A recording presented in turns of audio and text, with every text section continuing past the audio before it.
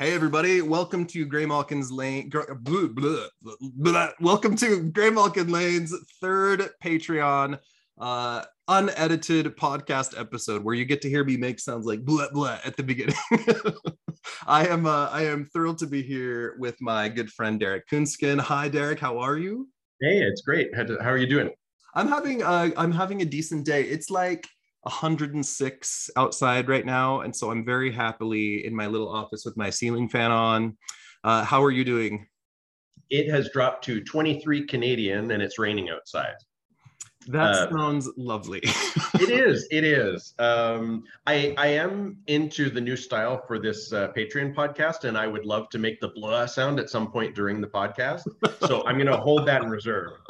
I will be so ready for any mouth farts you need to make along the way. So on Patreon, as listeners are realizing, we're just taking one character at a time. We started with Bernard the Poet, and then we went to Kukulkan. I had so much fun on both episodes, and I know today is going to be a blast. Today made me read some old comics I hadn't read in probably over 20 years, and I was like, oh my god, these are ridiculous. On Kukulkan, like just as an asterisk on this conversation, did he have more than a couple of appearances? So Kukulkan only appeared twice, but there is a pantheon of gods that represent Kukulkan, other characters named Kukulkan, and the character El Tigre that Kukulkan possessed did appear in three more comic books after. So Right. we kind of cover the whole thing, me and Gabriella. It's a lot of fun. And we're both formerly Mormon, so there was some fun like religious culty conversations too. That sounds great. So today we are here to talk about one of the weirdest X-Men villains. He was introduced as like a really big deal. It's a Stan Lee, Jack Kirby creation. This is the man that fucking paralyzed Charles Xavier, but he is a throwaway, forgotten 60s villain that has not been dusted off in decades. Most modern X-Men fans don't even know who he is. And I am, of course, talking about the narcissistic alien Lucifer. Derek, do you recall when you first became aware of the Lucifer story? I think it would have been some reprint of X-Men 9, where Professor X is in his tank chair. And then later on, I think I got the sort of collected edition hardcovers that they came out with in the 90s, maybe, of the X-Men, the Masterwork series. And then I was able to read issue 20, I think. I started reading the X-Men comics in the mid 90s and kind of slowly picked up everything over the next decade. But there was a series called Uncanny Origins. No. That was a series that explored origins. I'm talking about a series called Professor Xavier and the X-Men. And it ran for like 11 issues, and it was like modern artists drawing the original 60s books in like a cartoony style. Oh, wow. And that's where I first learned of Lucifer. There was like a reprint, and I'm like, oh, who the hell is this guy? And he's very 60s. He's just like all of Stan and Jack's 60s villains. He's ranty and yelly and insane. He has a terrible costume. It does have a pointy hat. I'm not sure that's a point in his favor or not. Now, just to mention, the name Lucifer obviously has a lot of biblical implications. A lot of Christianity believed that was the name of Satan when he, I don't know. Right, there's like the whole fall of Lucifer storyline in biblical reference where he was the guy that I know the Mormon version of this story. So in the Mormon version, there was like a bunch of people living in heaven as like spirits and everybody's happy. And then God's like, it's time to test everyone and we got to send them down to earth. And Jesus was like, send them down and I will save them. And Lucifer is like, no, send them down and I will control them. And God's like, fuck you, Lucifer. And Satan and Jesus had a war and Lucifer was thrown into hell and like cast out of heaven. This sounds way more exciting than the version I heard. Oh my God. What was your version? I think I've only heard of Lucifer within mythic terms. Okay. And then in high school, I believe I was exposed to the poem. Was it Paradise Lost? Sure. With the fall of Lucifer and stuff. And then, to be honest, probably it was through comics. Like, I mean, as a Defenders reader, I would have been exposed to Son of Satan and there's all the demonology there. And I think my grandmother had a book on demonology. Marvel has a whole bunch of devils, from Satanish to Thog to Marduk-Curious or whatever the fuck his name is. Enough to fit on a 6-fingered hand. I think there's more than 6 actually. And they have this idea of like multiple realms of hell. And all of these characters, I think, are also called Lucifer, but this guy has no connections to any of those. He's not some sort of demonic underlord. He's just named after the scary, Satan guy. I think I heard on a podcast, maybe it was Connor Goldsmith's podcast, somebody said, one of the real problems with the X-Men in the 60s is they had no really good villains, right? They had Magneto, but at that point, he was a megalomaniac and didn't have any of the nuance that Claremont later gave him. The Sentinels only appeared twice, and one of them was when the series was going, into a tailspin. So I think Lucifer is part of that story of he didn't land like a Doctor Doom, he didn't land like a Vulture or Electro. He never quite connected, and I think all the titles had that. I mean, Fantastic Four #1 is Mole Man, who everybody knows, and then #2 is Miracle Man, who nobody knows. Dr. Doom wasn't around till issue 4. I think Stan and Jack constantly had new ideas. Stan would toss out an idea, Jack Kirby would come up with his 1010th brilliant design, and then some characters stuck and some characters didn't. Lucifer's just one that never stuck. But yeah, he's not considered, if you go through your early X-Men books, I mean, the Vanishers overlooked but remembered, Eunice the Untouchable, Blob, Toad, et cetera, et cetera. But Lucifer's that first guy, the guy from the first 10 issues that's just kind of tossed aside. We don't think about him at all. But I kind of love him. So he comes up in X-Men #9, 1965, Stan Lee, Jack Kirby. On the cover, this is the first big crossover between the X-Men and the Avengers. We see them fighting on the top, and on the bottom of the cover, we see Professor X facing the threat of Lucifer. Xavier's in this bizarre battle wheelchair. He's holding a gun on Lucifer, who on the cover is miscolored as green and orange. Later in the issue, we see him as purple and red, which are his iconic colors, of course. Page 1, if you open the book, promises featuring the earth-shattering threat of Lucifer. And we see Lucifer on that first page standing in a spiral, seeming to demonstrate himself inside the earth, which he actually is in the issue. He's holding a massive bomb as a chaos of 11 superheroes surround him, all the X-Men and all the Avengers. And it's a classic Stan Lee, Jack Kirby creation. It kind of feels like a big deal until you start reading this character. And even from his first appearance, he's a little bit nonsensical. Professor X is in the Balkans in Europe. He has been gone from the X-Men for a minute, and he's gone to look for his secret villain that he promises in a future issue he'll tell us how they're connected, but we don't know that at the time. He mentally contacts the X-Men as he's descending into the cave in his battle wheelchair with all kinds of crazy equipment to lower him down. And I want to see Xavier in his tank chair so much more. I think I would like to ride that tank chair. I think it looks like a good time. But he's mentally contacting the X-Men. He says, and I quote, "I have finally located the hidden cave of Lucifer. Now here in the heart of the Balkans, I faced my most crucial battle. It was Lucifer who lost me the use of my legs years ago. Someday I shall tell you the whole story if I survive the next few hours." And then he calls the X-Men to him there before he falls into a series of traps that Lucifer has set. The ground collapses into lava, which Xavier survives with some hydraulic extendo arms, which is amazing. He's Inspector Gadget in a chair. Then there's a machine that shoots out Dust Devil tornadoes. I'm here for the Dust Devils. One of them picks him up and spins him down and drops him in front of Lucifer. So at this point in your read, what are your expectations of Lucifer? Right, I'm picturing myself as a 60s fan who writes a letter and is like, how the hell did Xavier lose the use of his legs? And this is the big story. This is the guy. I don't know. What do you think as you're reading? So are you asking me as Derek Krinskin, the sort of teen reader of 60s comics, or are you asking me to put myself in the shoes of some 60s kid who is picking it up for 12 cents? I think you can take it either way. I think I'm asking you as on your first read. Yeah. So I I was exposed to the Silver Age X-Men through some reprints, and it was a shock to my system because my first X-Men were Byrne Claremont X-Men and then Cockrum Claremont X-Men.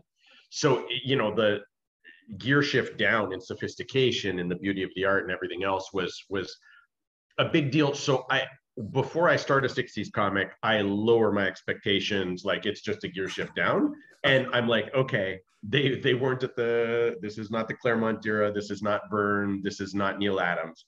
So for taking it like that, I think it's explosive, it's cool, it's energetic, it's kinetic, it's got a lot of stuff going on. Is it silly? Yeah. But at the same time, it's the energy of the chair, the larger than life, you know, emotional anger issues of the villain, you know, all of that together. Or even Xavier being on a solo mission, which is exciting. Yeah. And I mean, the promise of the cover is the promise of the cover. And, you know, my son is almost 18 and he still can't stop asking me who would beat, you know, who would win, the Hulk or Thor. And this issue, like all of the Marvel issues, really are answers to that question. Like, you know, would Spider-Man or Iceman win? You know, it's like always one of those things. And so having the Avengers on the cover with the X-Men makes me realize that, okay, it's something's going to go down and I'm going to see somebody beat somebody and that'll tell me something. I famously said on the podcast, my youngest will be like, who would win, this one or this one? And I'm like, depends on the storyteller. Oh yeah, that's what I tell, but my son doesn't accept that. my youngest gets super frustrated. They just oh dad, stop giving me the same answer. I'm like, oh, stop asking me the same question. So describe Lucifer's costume for us. He looks like some guy in an opera. I don't know. His costume is terrible. So I'm going to look here at, okay, so Lucifer is basically, he's got red pants, red tunic, purple gloves, a purple sash around his waist, a purple cape, and he's got like this red headgear that looks a lot like the Hydra headgear in the sense that it hides everything but just his like the top of his lips and his beard. And assuming he has an upper lip. Well, that's the thing. We've never seen him without his mask. And so for all I know, the only thing that looks human is that mandible and the beard, and everything else could be like Invasion of the Body Snatchers. He has, if you zoom in, his eyes in most panels look like they're square. I don't know if you noticed that. So it kind of shows that he's a little bit of an alien. His clothes are all way oversized, and he has the grossest chin hair in comics. He's disgusting. I hate throwing it in a hurry. I think he put in Dust Devils, not only here, but also Doom had Dust Devils. Like Kirby was on a deadline. He was drawing 5 books a month. A month. So I mean, sometimes I bet you he's like, I don't have time to do this. It's going to be Dust Devils. I hate his costume. I think it's one of the worst. I will probably get him commissioned for my wall sometime just for sake of inclusivity, but he's like last on my list.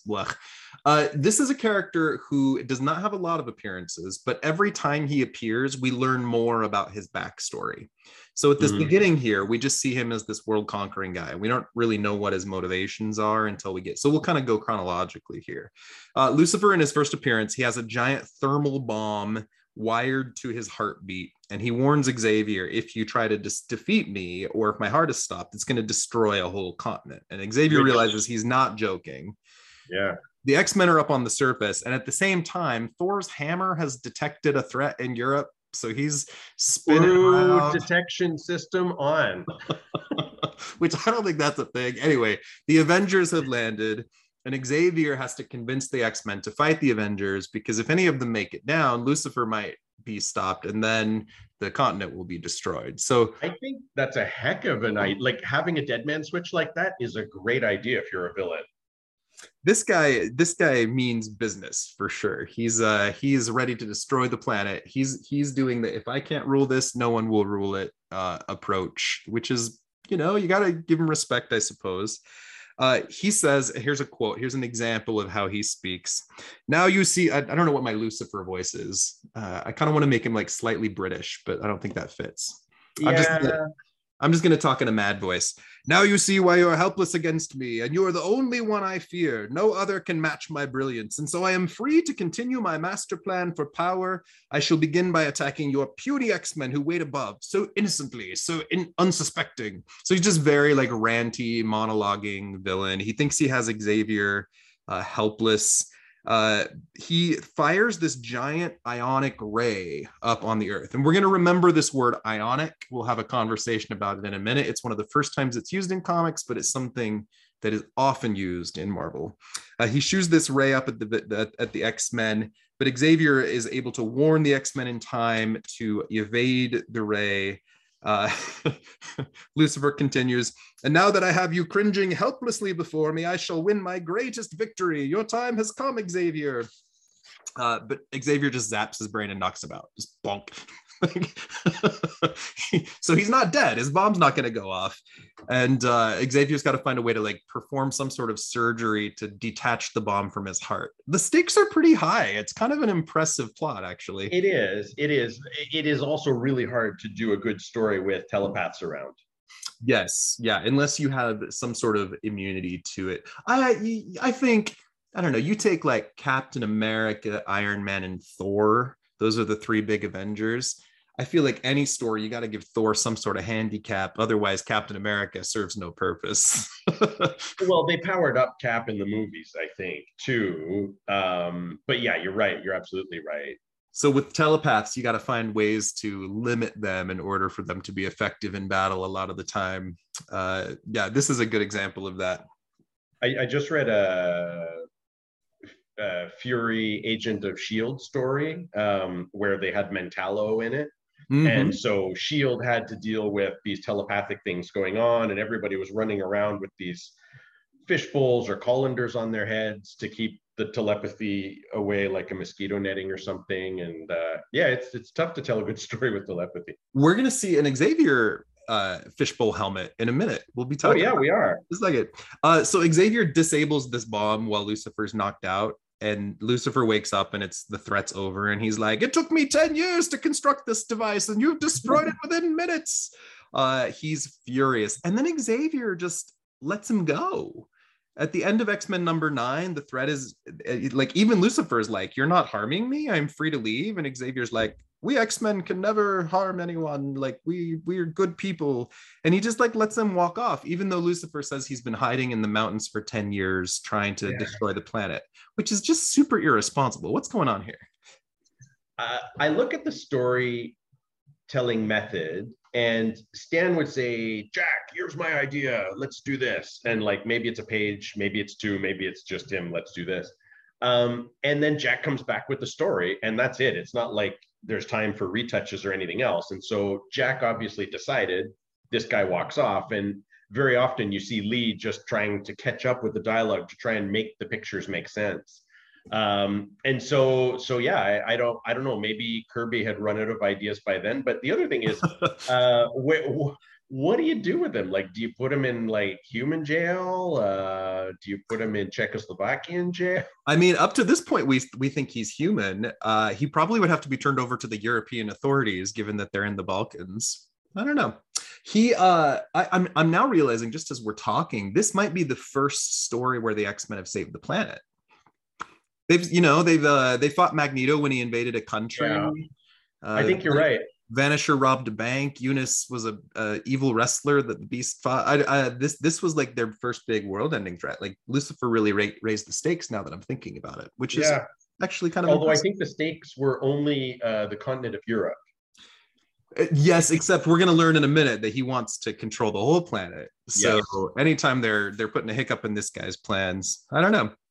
Lucifer comes back in X-Men number 20 and 21, the year's 1966. This is the crux when Stan Lee is leaving the writing duties on the book and becoming editor instead. So in the middle of this storyline, Roy Thomas takes over the X-Men. When exactly did Lee leave the title? So he stayed on as editor, but his last writing credit was 19 and 20. 20 is a shared credit between Roy, and then 21 I thought it was earlier.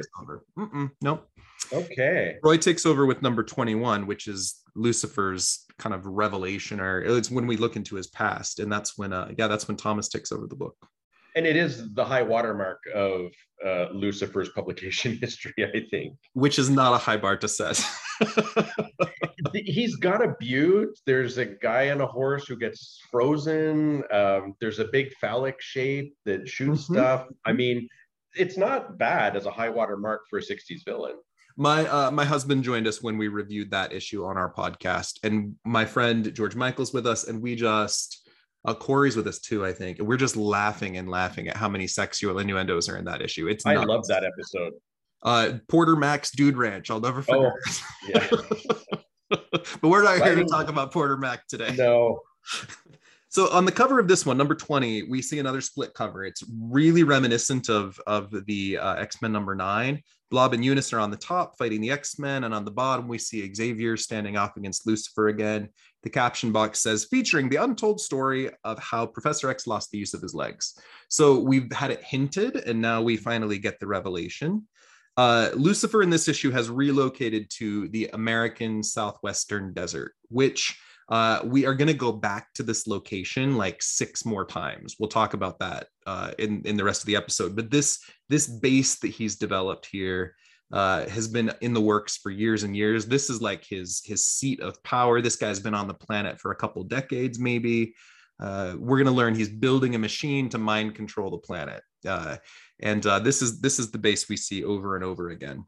He's used some technology to manipulate Blob and Eunice, who I think are crushing on each other a little bit. Yeah, I'm okay with that. Yeah. He's manipulated them into dressing as X-Men and robbing a bank in order to discredit the X-Men, perhaps distract them. And he's monitoring from the events from afar, trying to get Xavier to show up. I felt it was a very 60s thing to have the villain sort of ranting in front of TV screens as different images are being shown with no cameras around. Absolutely. I feel like we've seen that in every cartoon ever. That makes me think more than anything of, oh goodness. Did you ever watch Inspector Gadget growing up? No, I was a little, that was after my time. There was like a villainous organization called Claw, I think, and every episode would end with this man staring at TV screens and ranting as he like petted his cat. Oh yeah. I would, it makes me think of Space Ghost. Oh, I love Space Ghost. Yeah, and there's a lot of villains there and people talking on TVs to each other. Absolutely. Yeah. Or even the old Justice League cartoons, like the Super Friends. This is a common trope, the guy yelling at the TV screens.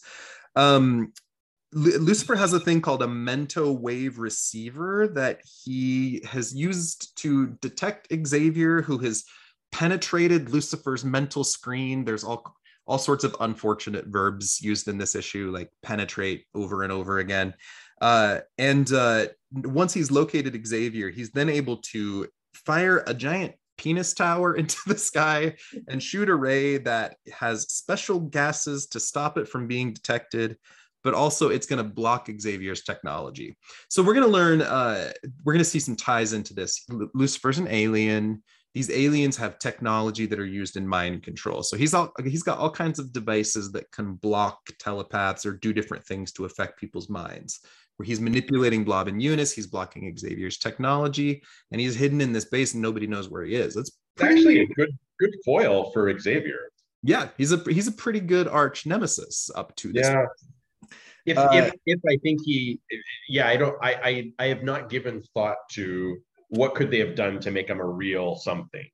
I think maybe with a little motivation and dialing back the anger issues, it would have helped. On the phallic shape of like his tower, like, yeah, it's super obvious, but I tend to, like, as a point of policy, say, okay, I'm going to forgive most phallic shapes because engineering says you've got to put one brick under another brick under another brick. So that does tend to make towery sort of things. In this case, this goes way beyond that. So yeah, it's way closer anatomically to a normal. There is a mushroom head on the top that shoots stuff out. I also this is a conversation for another time, but I read some articles years ago on architecture and male obsession with building things big and tall, very phallic like. And there's been studies done that if female were put in charge of architecture, that the structures would less likely be tall, and more open and inclusive and expansive, which is an interesting thing because men run the world for whatever purpose historically, and it's interesting to see how society has developed as a result. I don't know. It's the whole world's phallic. Well, again, there is a certain engineering logic to just, if real estate costs this much and you can build up rather than sideways, it saves you some money. Yeah, interesting. I don't know. But this guy, yeah, this if you look at this panel, there's a full page eruption of this penis coming out of the ground and firing this ray in the air. It's a lot. But Xavier has Jean Grey help him construct what they call a mental wave amplifier. And then he tells Jean his origin story, or at least part of his origin story.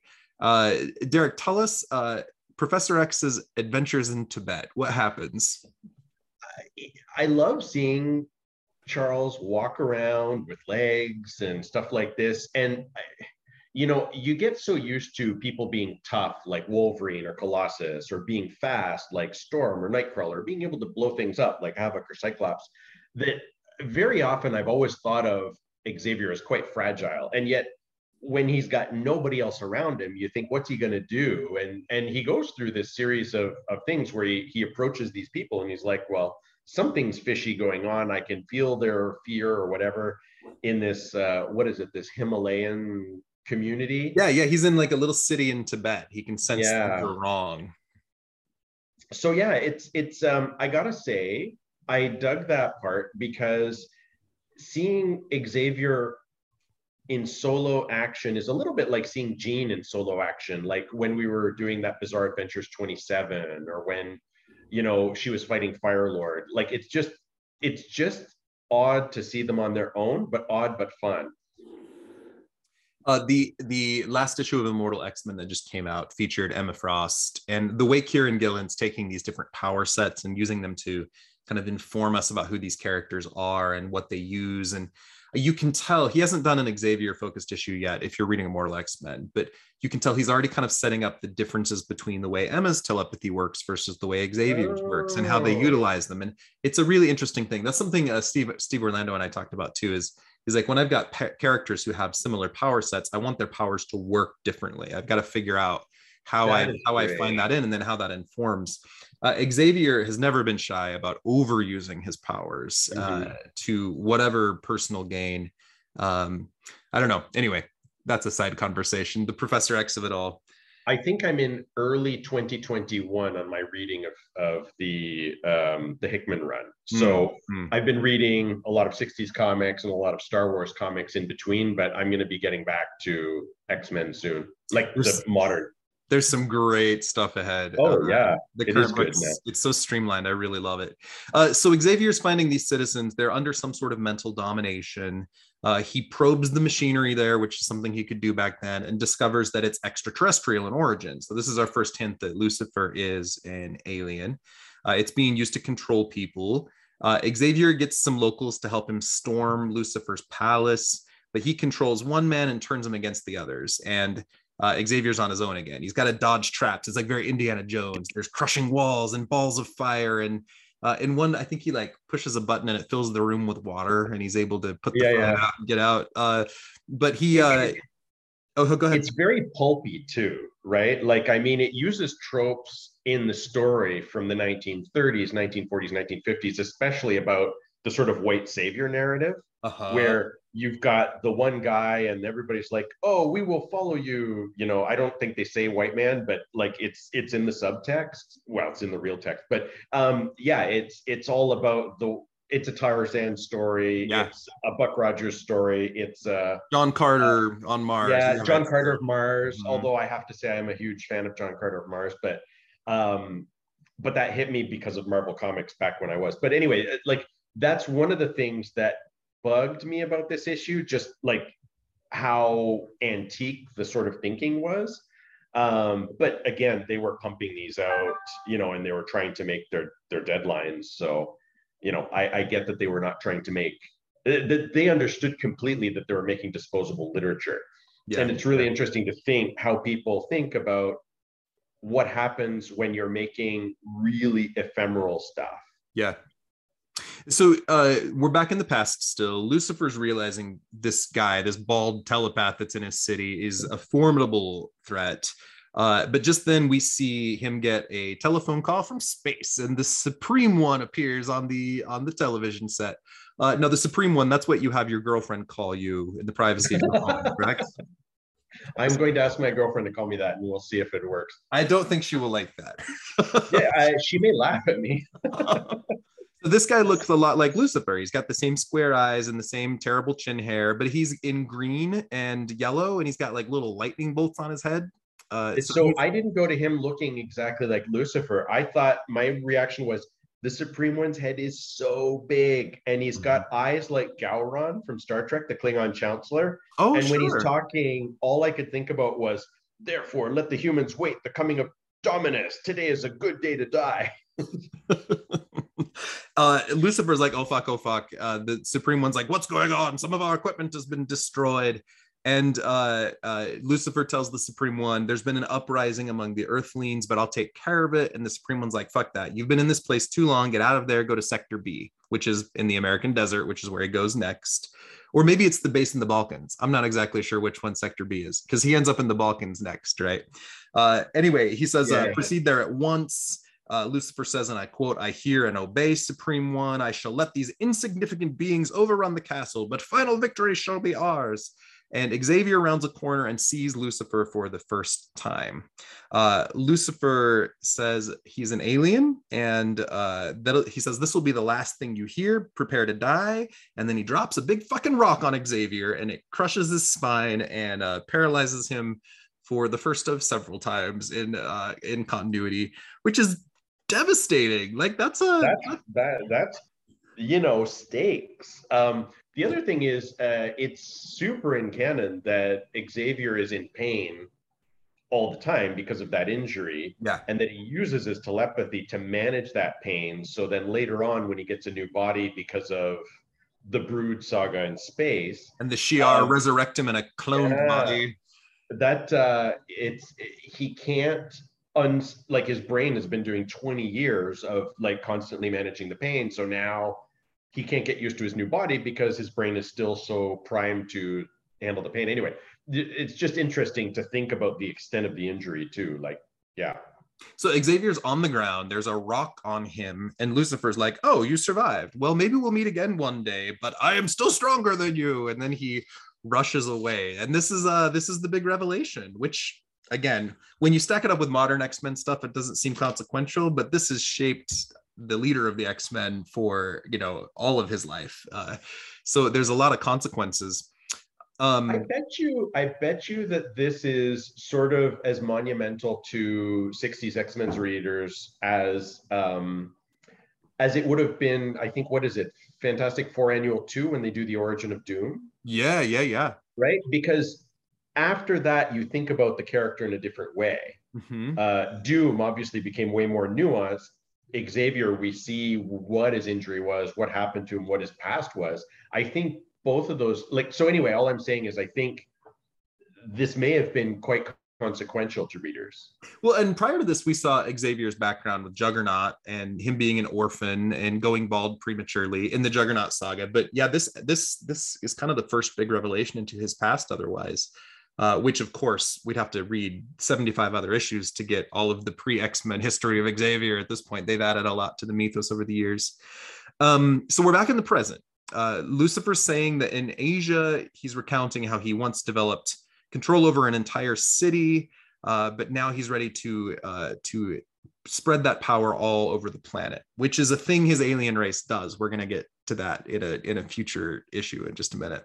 But they're now ready for Dominus. He talks to the Supreme One, who says, and I'm going to quote here, "At last our race has waited long to possess this inconsequential world, for it shall be a stepping stone to galaxies and universes that can easily dwarf the paltry Earth. Therefore let the humans await the coming of Dominus." So Professor X puts a fishbowl on his head to block Lucifer's influence. and then he takes off with the X-Men to stop his arch nemesis. So right now, at this point, at the end of number 20, we don't know what Dominus is, but it's kind of the focal point of Lucifer's story in the next issue. We're going to learn that he's part of an alien race that has in the past gone to a planet, built machines that take years to complete, and then they upload this machine they've created called Dominus, which can only be operated by certain robots called the Ultrabots. There's 6 robots, and their only function is to operate Dominus. But if they do it, Dominus will take over the whole planet. All people on the planet will lose their will, and then Lucifer's race can then conquer them. We'll talk about his alien race in a minute, but again, pretty formidable threat. This is something that's gonna like wipe out the whole planet if they succeed. Those Ultrabots, which are named after Greek letters by aliens, one of their other functions is putting X-Men in a box. One of the many people who love to put X-Men in a box. Actually, that's also the last time that happened was by Robots 2. I guess Magneto puts them in spheres. That's true. Yeah, the Sentinels put them in a plastic box, and then that's a big thing that happens in the Avengers a lot too. They get put into tubes. It's like images of villains with tubes of Avengers. I haven't read Avengers the 60s stuff, but I'm just starting to read the Fantastic Four 60s stuff now. Oh, they're both so great. I love both. The Avengers. Really? It's wonderful in the same way that it's campy and silly. Yeah, okay. I might try because I'm listening to the Marvel by the Month podcast because I've listened to all of your podcasts and I've listened to all of Noel's. And so now I've started listening to this other one, which is Marvel by the Month. And they persuaded me to read Fantastic Four now. In Avengers number 1, the Avengers are tricked by Loki into fighting the Hulk. And Ant-Man and the Wasp are against the Hulk, which of course is a ridiculous fight. And Ant-Man summons a whole bunch of ants to dig a hole underneath the Hulk, who then falls in the hole. Like, good job, ants! Like, it's silly and wonderful. I love it. And then the second issue is the ugliest Kirby creation. It's the villain, the Space Phantom, who I'm extraordinarily fond of. He's horrifying. Anyway, the 60s Marvel is wonderful. So Xavier takes the X-Men to Lucifer's base. He's able to track him there. Lucifer sets up a giant whirlpool in a river to ensnare the X-Men. Then he sends the Ultrabots to capture Xavier, who he immediately starts monologuing to. He says out loud multiple times, the key to my defeat, without saying it directly, but these robots are the only thing that can activate Dominus. These robots are indispensable. If I don't have these robots, I can't complete my mission, which is so stupid. What's wrong with him? I think he's an entry-level employee.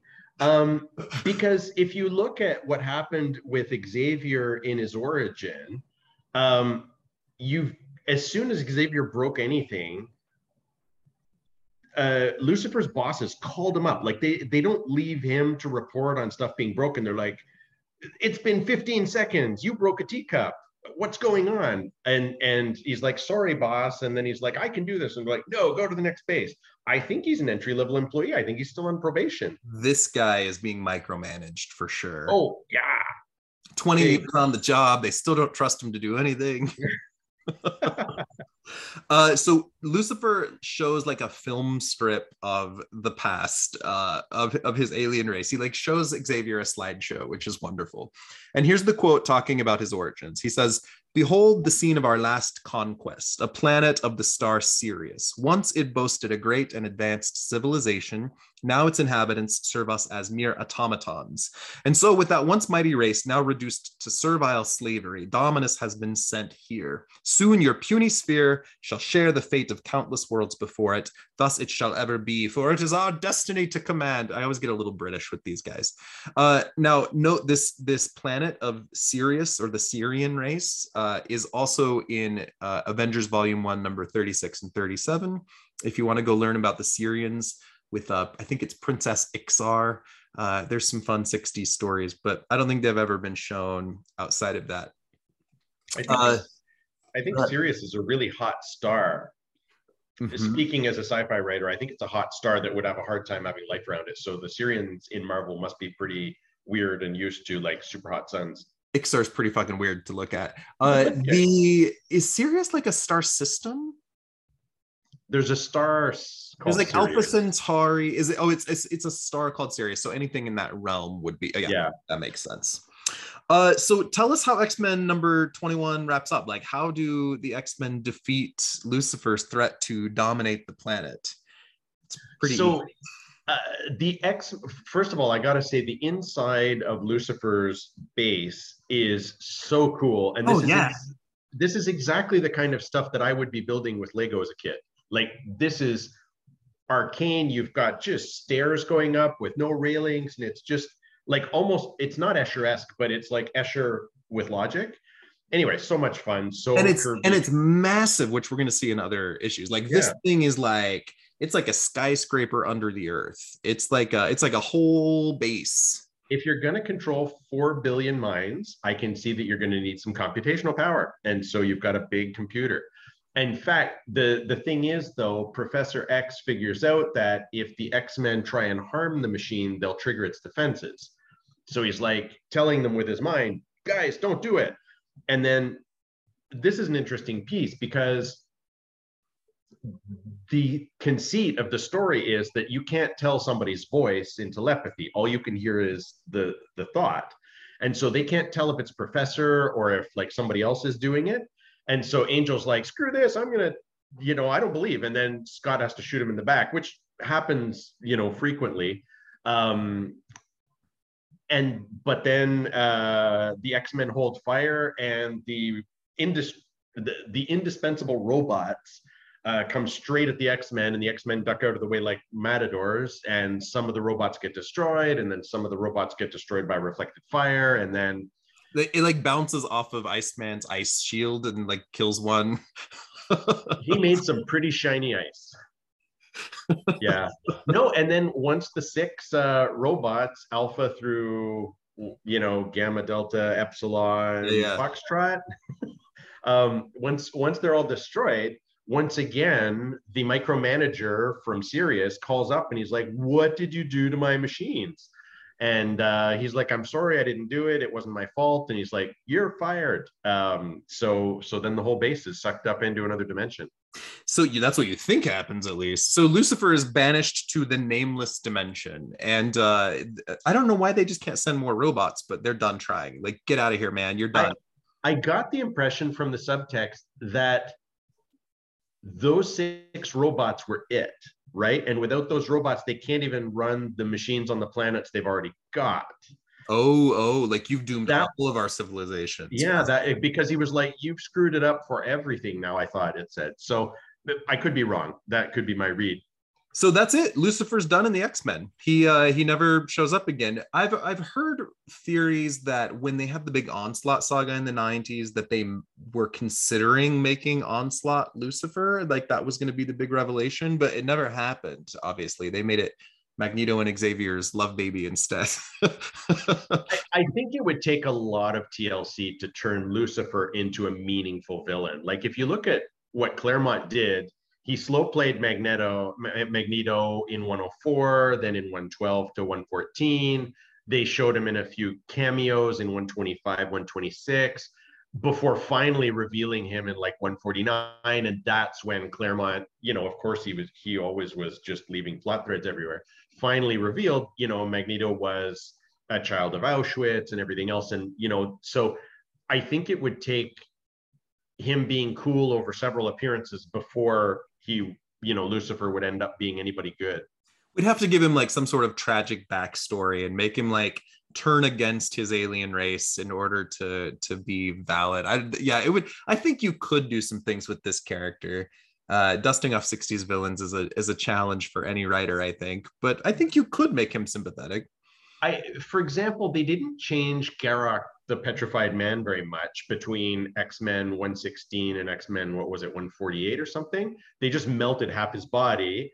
And I think it was Magneto who said, "You stay here and guard my stuff, and I'll keep you from dying," and something like that. And so there they didn't change direction. They didn't give him a new motivation, but he was obviously, horrifically scarred by having fallen into a lava thing and so on. So in the late 60s, things at Marvel started to change a lot. Stan and Jack weren't controlling everything. It's now a team of writers. The books are getting bigger. And I think you have a monthly schedule, and in every book, writers either had to take an old villain that had already been created and continue their story, which always meant, like the Vulture was in jail. So now we have to tell why he got out of jail before he can fight Spider-Man again. We've always got to pick up where the thread was left, right? Writers were really good at that back then. Or you created a new villain. And so in the next few years, we see examples of places where he probably doesn't even belong. Writers needed a new villain for the new story, and they're like, well, let's pick that guy. Oh, he was banished to this nameless dimension, so we have to come up with a reason why he's a threat. So in 1969, Iron Man number 20, Archie Goodwin and George Tuska, who, of course, we love from X-Men, pick up Lucifer to use as an Iron Man villain.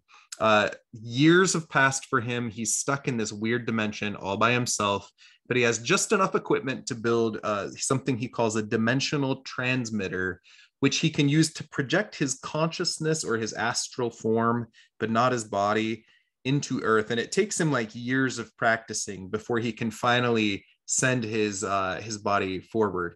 And he establishes mental contact with a guard who works for Tony Stark, named Charlie Gray. Derek, tell us about Charlie Gray. I think he feels like, he's one of those guys who his best years were in high school, and now he's a security guard, not very satisfied with it. He's got a clunky old car, his wife and 2 kids. He's thinking there should be more to his life than being a security guard. And so he's like resentful of where he's gotten and where he hasn't gotten. And I think Lucifer says that that's one of the reasons why he's more susceptible to this, and why he might also say yes to this power that Lucifer's offering. Yeah, so Lucifer wants someone's body to possess, and he senses this bitter, discontent guy who's just so unhappy in his life, who was literally just screaming at his wife and kid about how awful his life is. And Charlie Gray agrees to take on Lucifer's form. Lucifer's mean to this guy too. When Gray hesitates, he's like, "You pitiful fool! You'd do anything to not be the chunk of nothing that you are," which is so harsh, but it works. Ultimately, I read this story and I was like, this is weird and whatever, but Archie Goodwin wrote this, and in the end there's an actual character arc in this story, and it's Charlie Gray's story. And so I think you're right, like Lucifer's an abusive dick, but it's part of Charlie's arc. And I thought, actually, after I finished reading the story, that because not every story in the 60s has an emotional anything, right? A lot of it's very transactional, but this one actually had an emotional arc for somebody, so that was good. Yeah, it's kind of a good done in one story. So Lucifer's plot here: I'm going to control this body, I'm going to make this guy go to Iron Man so I can get him to use a component on that side that will allow my full body to escape this dimension and return to Earth. Charlie Gray is overcome with power. He like lashes out. Wilma, his wife, sees him and is like, "Oh no, I recognize you even though you look like Lucifer." And she runs to Iron Man for help. And there's a big battle. And ultimately, Wilma convinces Charlie to snap out of it. And Lucifer's repelled back into the nameless dimension. Now, Charlie is firing ionic rays from his hands. So we see that word ionic again. There is an element of ionic rays in a bunch of old Marvel comics, most prominently in Avengers number 9, where Baron Zemo uses ionic rays to turn actor Simon Williams into the superpowered Wonder Man. And Wonder Man is immortal, and he has extraordinary power that can be connected to size changing and flight and super density and super strength. The villain Count Nefaria is also famously associated with ionic powers. And if you fast forward all the way into 1999, there's a Kurt Busiek story where Count Nefaria is going around to people who have been impacted by ionic rays and he's absorbing these ionic rays, which then kills the people. So I may be telling you for the first time here, Charlie Gray comes back in that issue. Oh, wow. Count Nefaria seeks him out and drains the ionic energy that remains in his body and kills him. So this guy shows up one more time in 99 just to get murdered by Count Nefaria. So two reactions to that. The first is, did you learn that because of your work on the handbook? I tend to research things pretty deep, and I've read all the Marvel stuff, so I just keep like little databases. All when right. a guy shows up, I'm like, wait, where did he come from? Oh yeah. So Kurt Busiek's one of those guys that loves old continuity. He'll pull people out of nowhere. I mean, nobody cares about Charlie Gray. Yeah, no. So okay, cool. That's interesting. I mean, the other thing is it's super well established that Stan Lee knows nothing about science, to early Marvel things. I mean, ionic, comes from grade 9 and 11 chemistry. Oh, sure. So yeah, it's there it is, kids who are listening, pay attention in grade 9 and 11 chemistry. Well, and there's a lot more of the ionic stuff that's been explored in Matt Fraction's FF series. Ant-Man Scott Lang discovers how like ionic power is connected to like the life force that Rick Jones can wield during the Kree-Skrull War, when humans have this potential to like, anyway, there's a bunch of tie-ins between all this stuff. When you get into Marvel science, it's crazy. So do a deep dig if you want to. We're not going to go there today, but it was worth following up on Charlie Gray for a second. Yeah. Well, it's also worth going back to the old saw, which is in comic books, the rules of ethics can never be, the laws of ethics can never be broken, and the laws of physics can never not be broken. Right. Well, in comic book science, suspension of disbelief has to take place. I don't know. Yeah. There's no kryptonite in the real world that can depower aliens. So Lucifer shows up again 5 years later, I forget which year, 1969. Is it 69? Sorry, are we talking about Iron Man? No, we're moving into Captain America. Oh, I think that's 74. I think it's 74. So 5 years later, Steve Englehart, who I've interviewed on the pod, and I think he's amazing, Sal Buscema are on Captain America. This is a period in Marvel's history when they first started featuring African-American characters. They were making them feature parts. So Captain America at this time was called Captain America and the Falcon.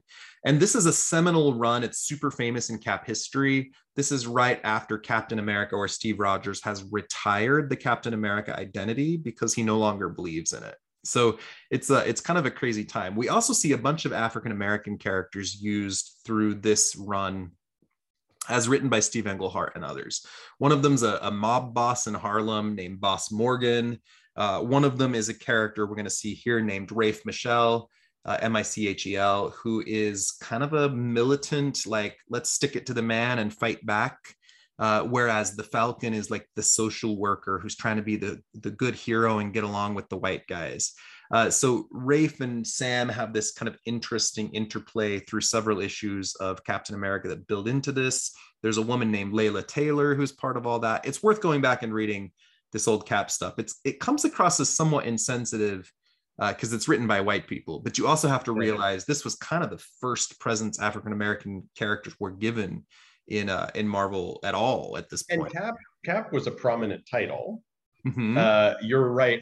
On the white people stuff, like I went back as soon as I started reading this, I was like, this feels like a blaxploitation adaptation. Like that was the genre they were trying to write in that moment, superhero blaxploitation, because they did that with Luke Cage, and I didn't realize they'd also tried to do it in Captain America. I don't know if it is or not because I haven't watched enough blaxploitation movies, but yeah, it was a bunch of white people writing about black stuff, and but I do appreciate that they were like, suddenly the Falcon is a big deal, Black Panther is a big deal, Luke Cage is a big deal, right? And that was not being done in other places. I've just been rereading as well the Kirby Ditko Spider-Man stuff. Mm-hmm. And you can see right in there right away that like in I had not seen in other 60s comics in that they were putting black people in character roles as well, and so I noticed it when it happened there as well. Yeah, so this is an era where we're starting to get a lot of Black villains and a lot of Black heroes, and Black politics are being talked about more. You're seeing people from different sides, like this guy Rafe that we're going to see in this issue has a very different viewpoint than Sam, which is great, who has a very different viewpoint than Morgan. So you have three Black men in one issue that all come from very different spaces. So there's a complexity to it, right? Marvel was mostly white male heroes with very few women and no Black characters for years. And refresh my memory, by now, do we have Luke Cage in the Marvel Universe or not? Yeah. Okay. And we also had the Green Lantern Neil Adams run as well. That would have been 1970. So yeah, I'm just trying to landmark where this fits into that, because this would have been no more than 4 years then after the Neil Adams run on Green Lantern, Green Arrow. Yeah, and again, there's some really great stuff on these topics through this run. It's worthy of a read. So in this issue, Captain America 177, 178, we learn that Lucifer is still trapped in exile. Some more time has passed. He has built another dimensional transmitter, but there's this rare mineral in this dimension called a Cassidrax mineral, which if he uses it will allow his machine to be much more potent. But in order to find the Cassidrax mineral, he has to train a creature called a Salaran to be loyal to him, and then this creature will go retrieve the mineral and bring it back. So this is like, he's got a pet. Tell us what a Salaran looks like. Oh, hang on. I'm gonna have to toggle to the issue. It's like a lion wolf. It's something. Yeah, no, I just wrote down, oh my God, he's got a pet. This is exciting. The other thing I wrote down is Sam Wilson has been going to the gym. Like when he gets out of bed, it's like, whoa, that guy's been going to the gym. So yeah, it looks like a Wookiee with clawed hands and just crawling along. So this Cassidrax thing, or Cassidrax, whatever it's called, Lucifer's going to have some problems with it. He uses it to transport his consciousness, but also a version of his physical form back to Earth. So he's still there, but also on Earth. That's the thing I got. Maybe he's just on Earth. Anyway, he breaks, he immediately starts ranting about world domination, but then he sees like a delicatessen and he's like, ooh, candy, I need some snacks. He breaks in there. There's literally a note from the editors about how his sweet tooth is going to cause some problems. And there's this great image of, it looks like he's eating a fruit pie. I took it to be one of those Hostess things, and I was wondering if it was product placement, like not seriously, but like, because in the comics of that era, you had ads for Hostess Twinkies and other stuff. And yeah, it looked totally like one of those to me. It's adorable. It makes me laugh so hard. So while he's in this delicatessen, Rafe Michelle and his gang are breaking into the delicatessen to steal some money, apparently. And some cops get there and there's a shootout. And Lucifer's like, I'll be your friend. And he starts firing ionic blasts. But he realizes that the processed food, no matter, maybe it's the refined sugars he ate, are causing him to have some sort of problem. It's changed his ability to stay corporeal in this dimension, which is... There's a lot of hand waving here, but so you've got, if you go into the fairyland, you're not supposed to eat the fairy food. That's fair. Persephone and you're going into the underworld, you're not supposed to eat the pomegranates.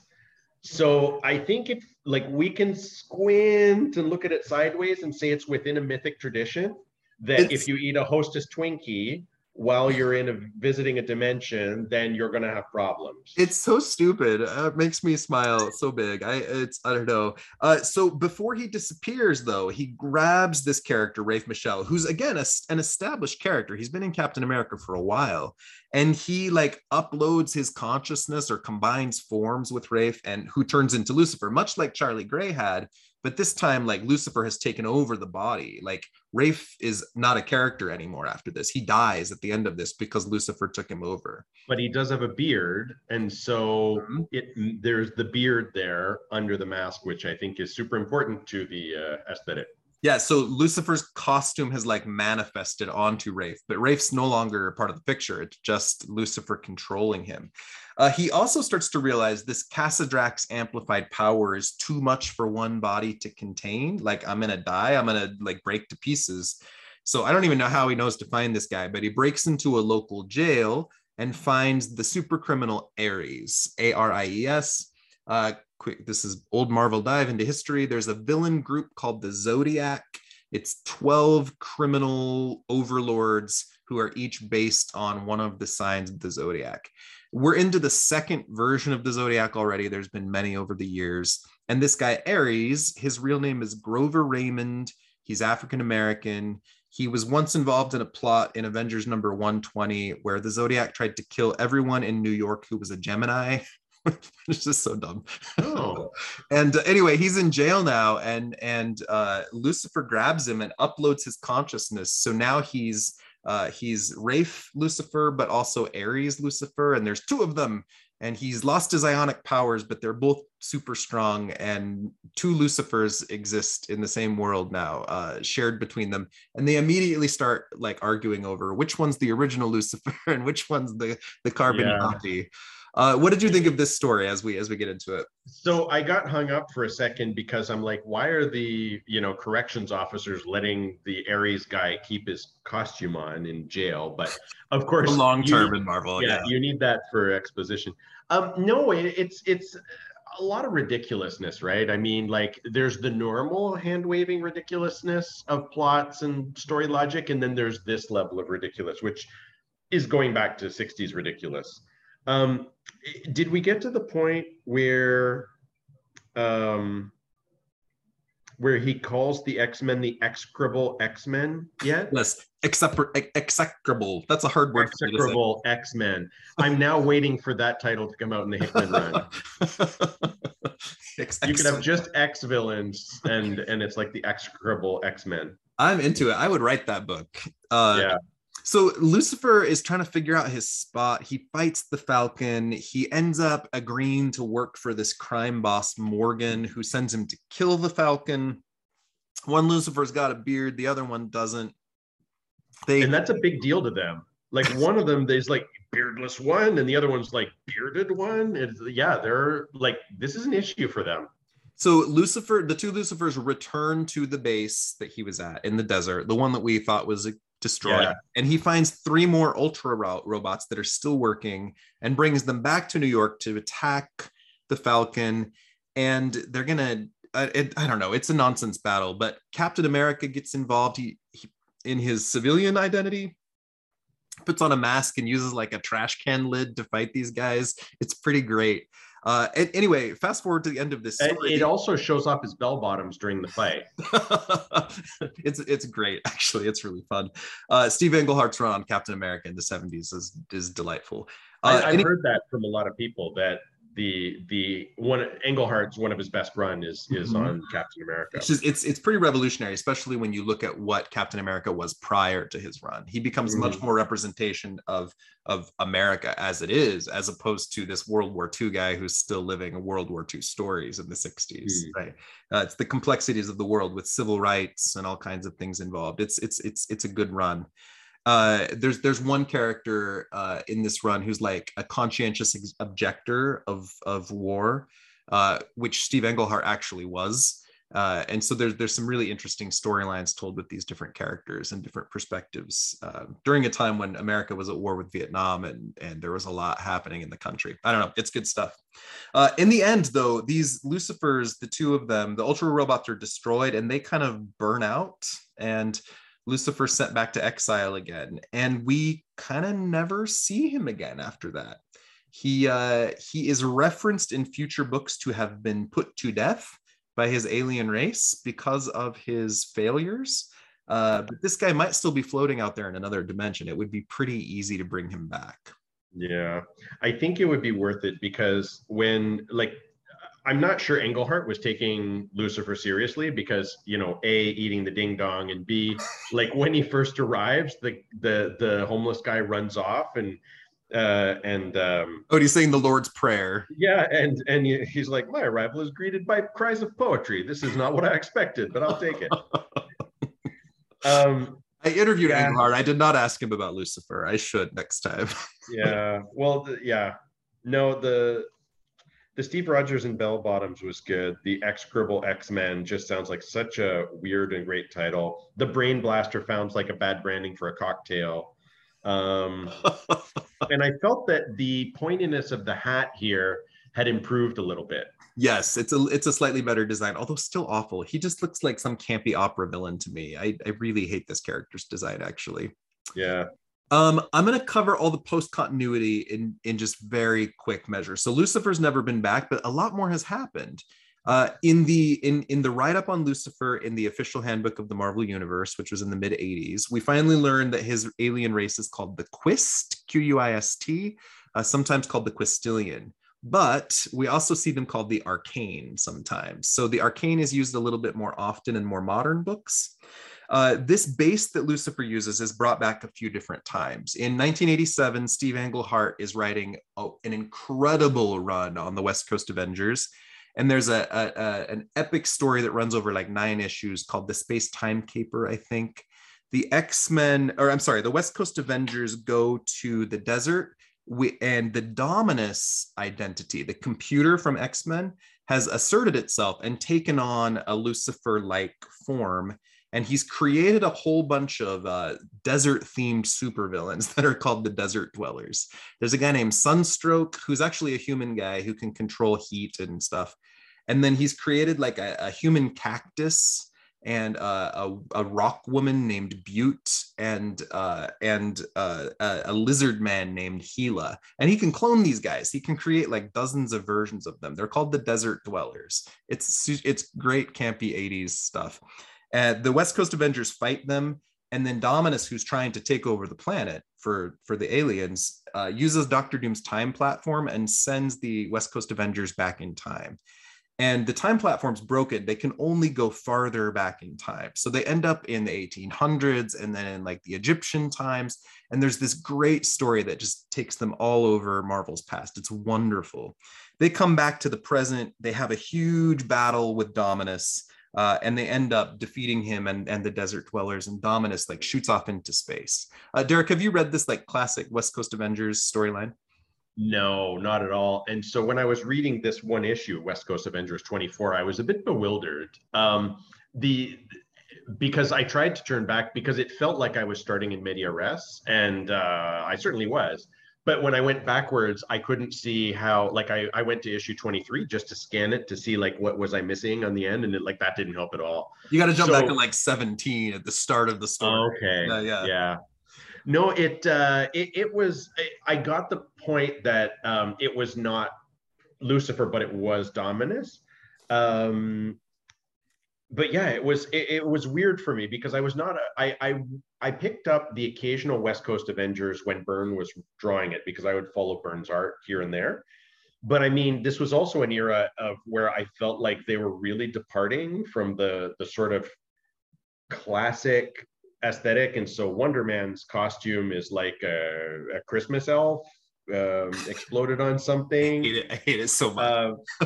Iron Man's armor is red and white, like it was only a year, but it was so ugly. And then Hank Pym was like a low rent phantom stranger with a red scarf.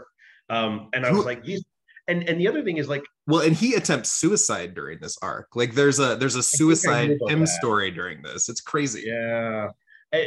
And like I think Al Milgrom is a fine inker. I think he does great work, like when he's inking Starlin, when he's inking Leilola, whatever. I don't enjoy him so much as the penciler because I find his figures awkward. There's something like, it's almost like he's trying to channel both Kirby and Ditko at the same time. And so you get these odd positions and stuff that like just don't move energy and just look kind of odd. So I found that reading Milgrom's art pencils in this was like pushing me out of the book a bit. But again, Milgrom, great editor, great inker, just his pencils aren't to my taste. But using these alien characters, this is the first good storyline. Lucifer's stories were nuts. This one's good. There's a classic issue it's just super famous. Mockingbird, the character that's married to Hawkeye, is trapped in the 1800s because a villain or a cowboy hero named the Phantom Rider is drugging her. and makes her believe that she's his wife. And there's the implication that he's been sexually assaulting her Oh, or sleeping with her that's during this time. gross. And when she finally comes to, there's a fight between her and him, and he gets knocked off the edge of a cliff and he's holding on. And she has to make the choice to save him or let him go. And she lets him go. She lets him fall to his death, which ultimately becomes a huge thing between she and Hawkeye, who doesn't trust her anymore because she let a guy die. And then later his ghost is haunting her in the future. So Wow. this all starts during this storyline. It's epic if you haven't read it. So are you suggesting that I should read 17 through 24? I would recommend it. It's really good. Because I read 24 and I was like, I have no idea what's going on. I recognize the robots and the stuff. But then at the very end of it was a bit like the Wicked Witch of the West. It's like, I can't control Moon Knight now. Oh no, who would have thought I had water in my house? But he does use the mind control tech again, and yeah, that plot. So we're gonna fast forward again to the last big story, Avengers Volume 3, number 12, which is one of my favorite runs of all time. It's Kurt Busiek and George Perez on the Avengers. The Thunderbolts, who are villains turned heroes, are looking for a base to live in, and they go explore the old Lucifer base in the desert. They go back there, and it's huge, and they're like, oh, this could work. That the Avengers attack them because they're wanted, and there's a battle that breaks out. And when this happens, it activates an old failsafe. There's another computer program that, in the case of Dominus failing, there's another program called Dominex, which is then meant to destroy the planet because the Arcane weren't able to conquer the planet. So Dominex activates, and he turns the whole base into like a giant skyscraper body robot. And he starts like stomping down. He knocks the Avengers out with some mind control, like I think they're called Somnarays. And then he's marching toward a fault line to blow up. And if he blows up, it'll destroy the planet.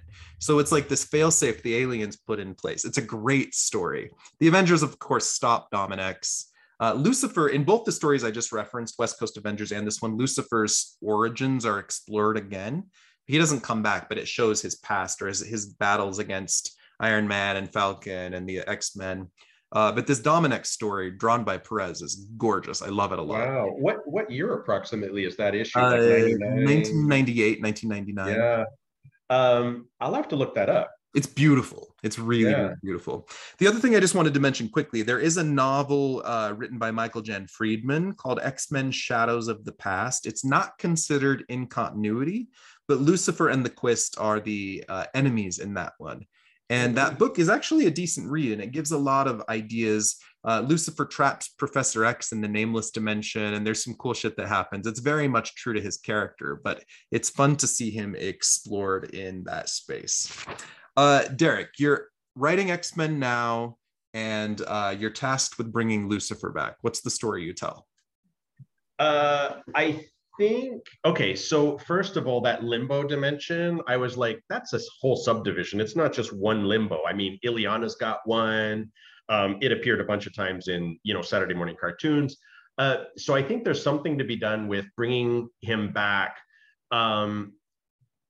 And I want to take his helmet off because I want to see what's underneath. Mm-hmm. And I think he could be like, if you wrote him, like, I'm not sure Englehart was taking him seriously. I'm sure Roy Thomas was taking him seriously for the 60s, but I don't know that anybody's taken him seriously. Like, he's the vanguard of an invading alien species that infects you and changes the way you think and everything else.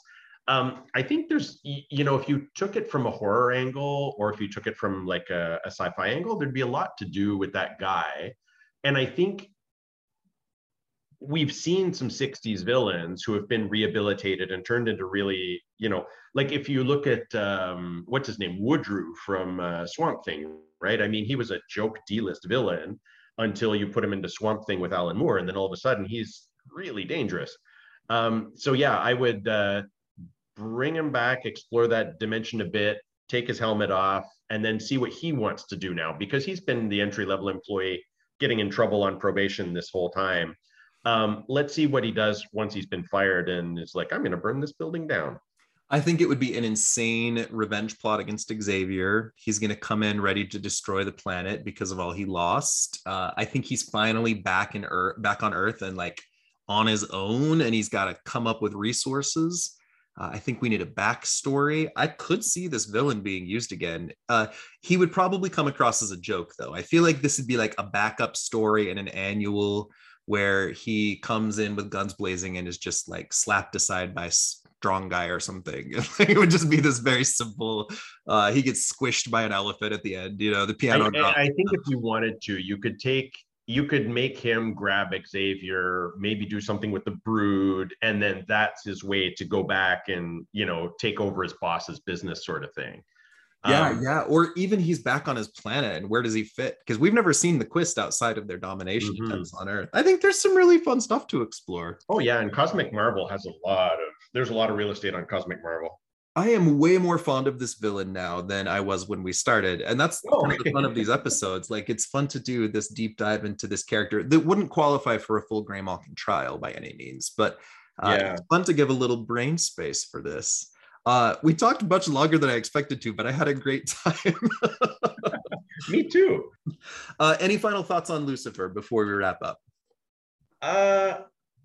No, I think the image of him with the ding dong is going to be, burned into my mind for, days now. I kind of want to get like a little image of that and just hang it on the wall. It sounds adorable. Hey, Derek, anything coming out for you? And where can people find you online? We always like to end with that. Yeah, I'm on Twitter at Derek Kunsken. It's just my name with no spaces. So DerekKunsken. I've got 2 science fiction book series out. One is The Quantum Magician, which is basically an Ocean's 11 in space, and House of Styx is sort of a Godfather in the Clouds of Venus. No, other than that, life is going well, and I'm writing here, there, and everywhere, and having a good time. Outside of being an intelligent, nerdy, wonderful friend who I've really just enjoyed over these last few months getting to know you, you are an incredible talent. I've only read The Quantum Magician, but it is a whole universe you've developed, and it's so complex. You're a world builder. You called yourself on one episode a sci-fi space opera writer, which I love. I think you're an insane talent. It's really nice to have you here with me, man. Thank you. Oh, thank you. This is so much fun. And like I told you before we started recording, this is basically the first podcast I listen to every time one of your episodes comes up. And then after I've listened to everything you've got, then I go to all of the other podcasts. Thanks, man. We're working hard on putting some quality content out. Our next episode, by the way, coming out with Matt Horak and Susanna Polo is wonderful. One of my favorites. I've got some great stuff. Our next Patreon episode is going to be with Rob Salerno, who I love, and we're going to be examining Iceman's parents. So there's going to be lots of conversation about the mutant homosexual metaphor of what it's like to be closeted in a home where people are ashamed of you. So it should be a lot of fun. Thanks, everybody. We'll see you back here next time on Greymalkin Lane.